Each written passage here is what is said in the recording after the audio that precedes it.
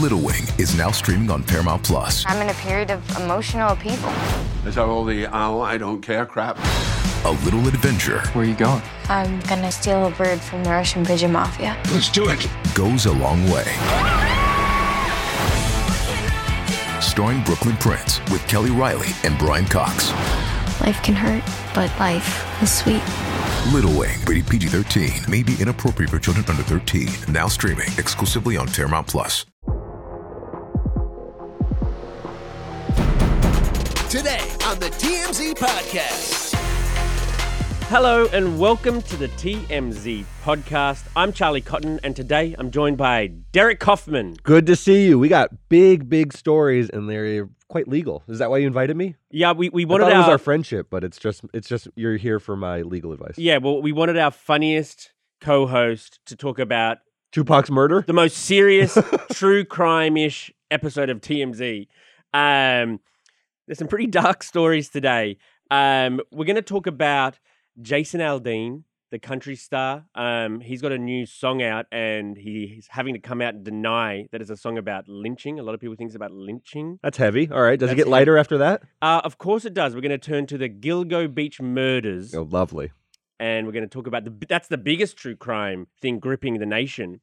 But to begin with, this is the biggest story, I think, in TMZ land. Tupac Shakur.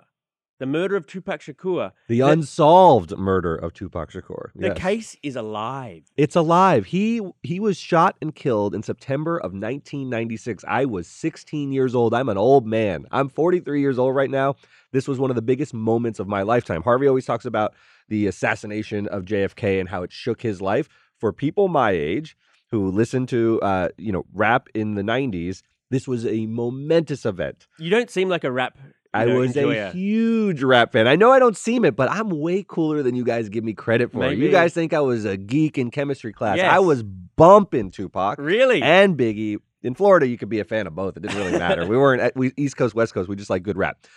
This is wild because I assumed that this case was going to remain cold and there would be documentaries, but it would never really be solved. And the reason I say that is not because there's racism in the police department, which I believe there also is systemic sort of racism, but as time goes on, evidence deteriorates, witnesses die, memories fade. It's hard to solve crimes this far after. We're 27 years later.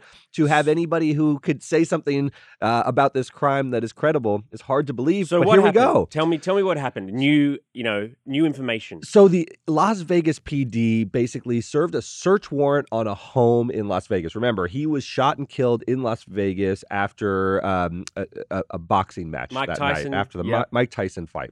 So they serve a warrant, and that means they're going to go search a home. And this home is connected to a man named Keith D. Keith D has a wife. His wife's home is the home being searched. Now, Keith D is the uncle of a man named Orlando Anderson. Orlando Anderson is a huge name in Tupac lore because before Tupac was killed in Vegas, there was security footage in a Vegas casino of Suge, Tupac, and others jumping Orlando Anderson. So the rumor had always been that Orlando Anderson got jumped, was embarrassed or upset after getting jumped, and later that evening orchestrated a retaliatory murder of Tupac from a car. And Keith D, the uncle of this guy, or the purported uncle, says he was in the car and saw his nephew squeeze off the shots that killed Tupac. So why didn't we go after this guy at the time? Like, this might have been the biggest story and biggest thing to you when you were 16, but in Australia, when I was probably how old? Like 10 at the time? Yeah. It didn't even, I didn't even know. Register. Didn't register. I'm learning it. This is all news to me right now, so tell me about it. So I don't know exactly why they didn't investigate this because it is sort of just out there and was out there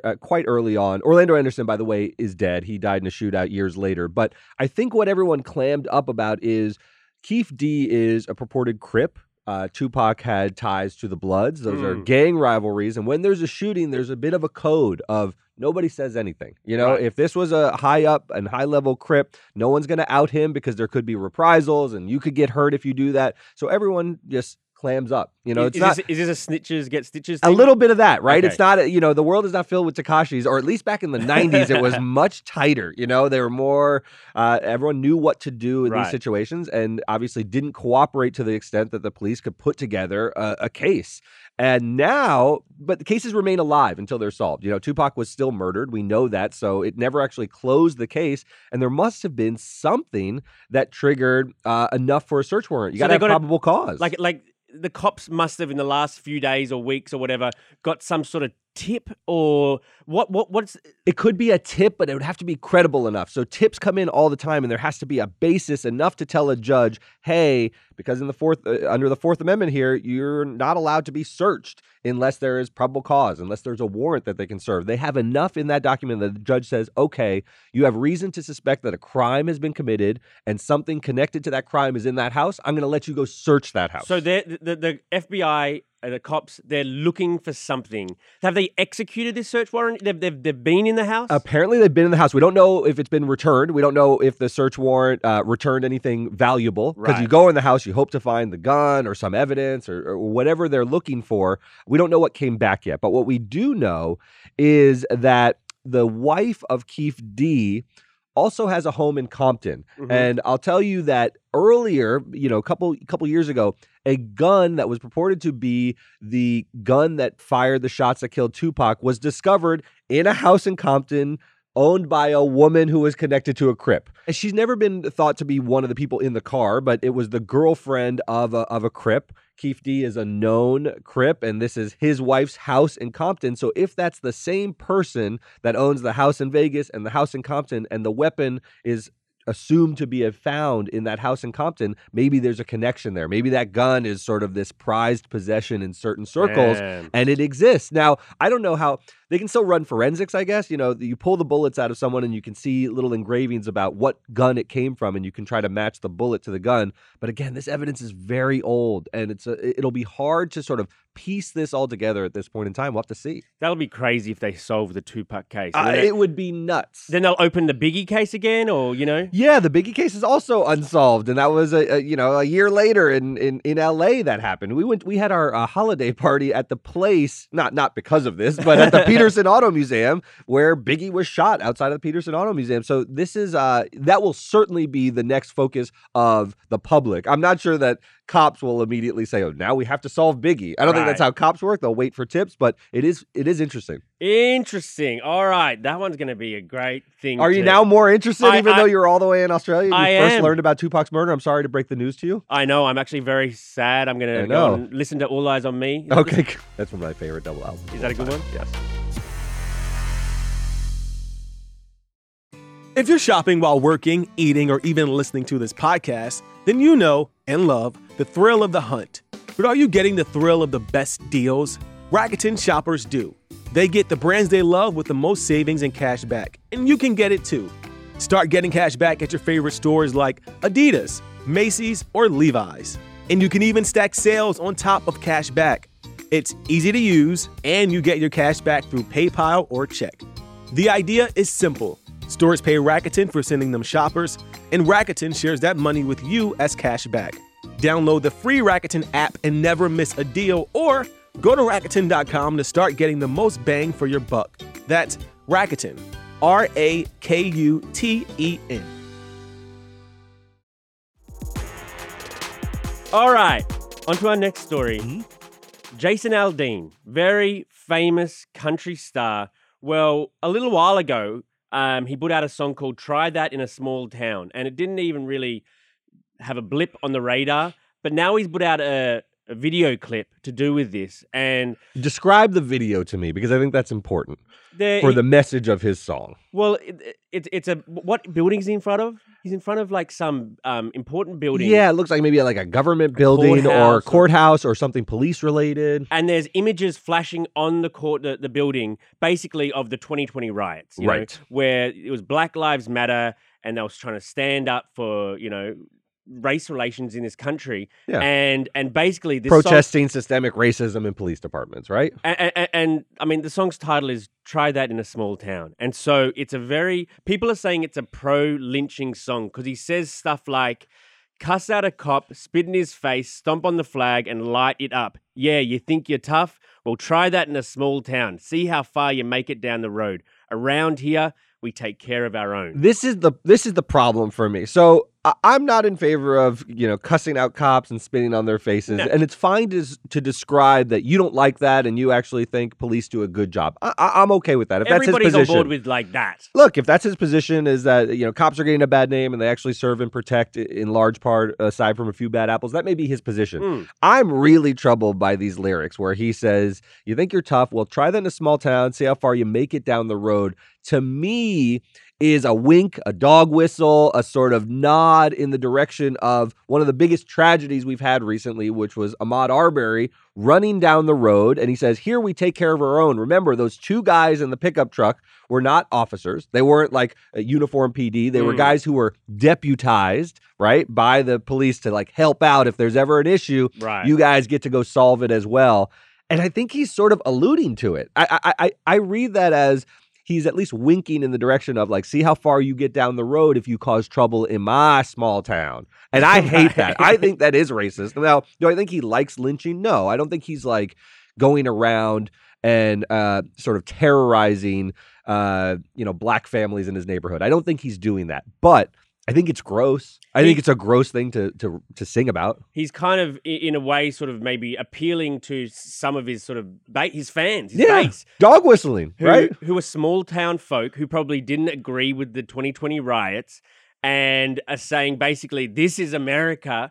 It's our country. It's a little of that, right? Look, he is denying and thinks says it's ridiculous that anyone has that interpretation, and it's kind of like the woke liberals that are, implying this. But I mean, I want to give him his due. He says, while I can try to respect others to have their own interpretation of a song with music, this one goes too far. I like that accent, like, that affectation.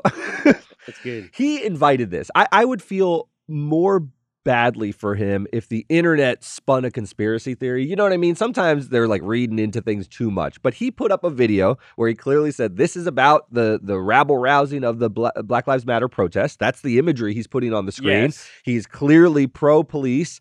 And he wrote a lyric like that, which is inviting me and people on the internet to have this interpretation. Now, he can deny it, and I'm fine with that. I'm not in his head. I don't know his heart. Maybe this is sincere and he didn't intend it to be so gross.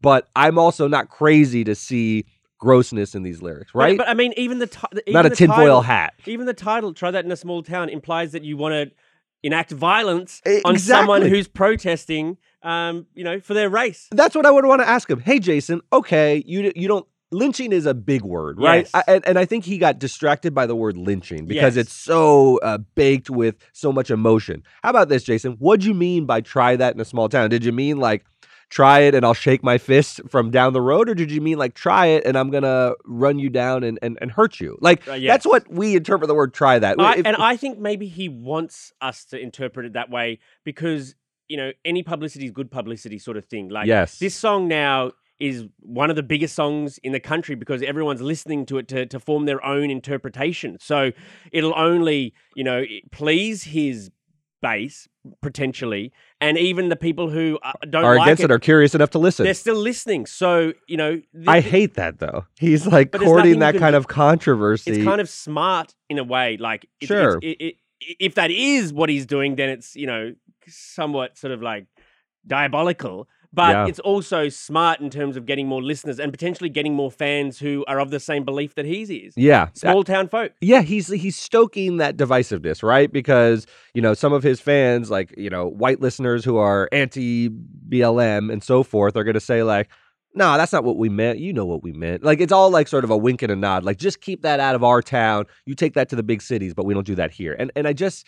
I don't like it personally, and I'm not like sort of a bleeding heart on this issue or anything like that. I think it's a very, very complicated issue.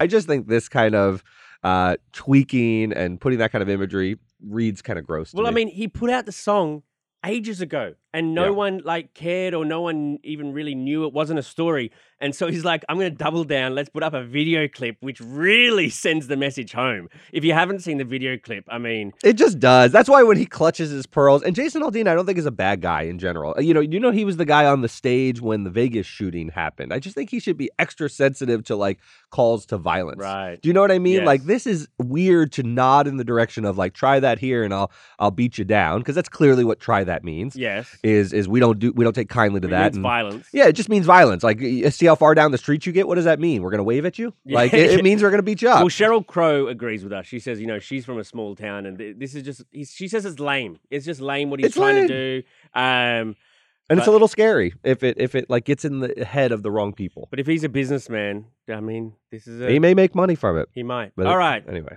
On to our last, and usually our fun story providing levity to the episode. Not much levity here. The Gilgo Beach murders. Gilgo.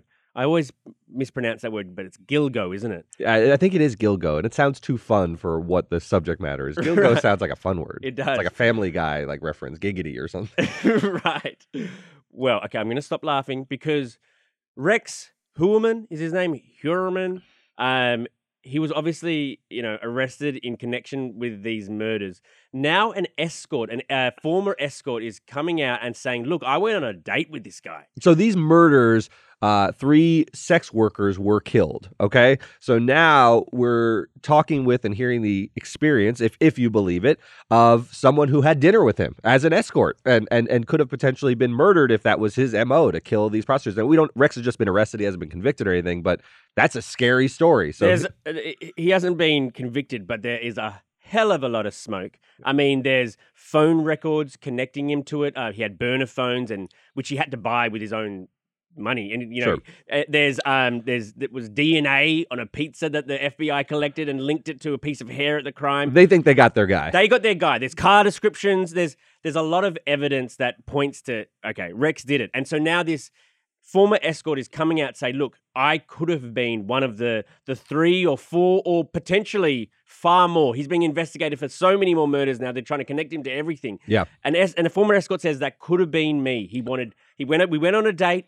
He was sort of not bragging about the murders, but he was like, are you interested in true crime? Yeah. Have you heard about the Gilgo Beach murders? And then apparently he said details that weren't openly available to the public. And he was talking to this. Then he tried to get her in his car, and apparently she didn't get in his car. She got away. But now, looking back on it, she goes, yeah, I suspected it. I didn't say anything because she was under parole herself. Yeah, she was a sex worker, so she didn't want to have much police contact and get herself in trouble. She says she was on probation at the time, so if she reports this and they run her name and they see, oh, you're on probation, why were you with him? Oh, it was because you're an escort, and they might have gotten her on a probation violation. So she may have just wanted to keep her nose out of that business to avoid trouble for herself. But the way she describes it is wild, where she says it seemed as if he wanted to brag about something, but he couldn't brag about it. And I know that sort of like interaction. I know what she's describing, where he was just like reminiscing about the great kills, but really couldn't confess at that point in time.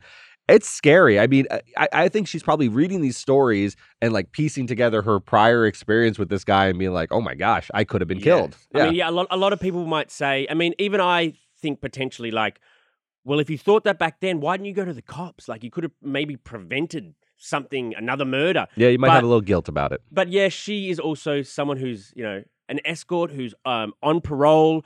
She's had bad experiences with police in the past.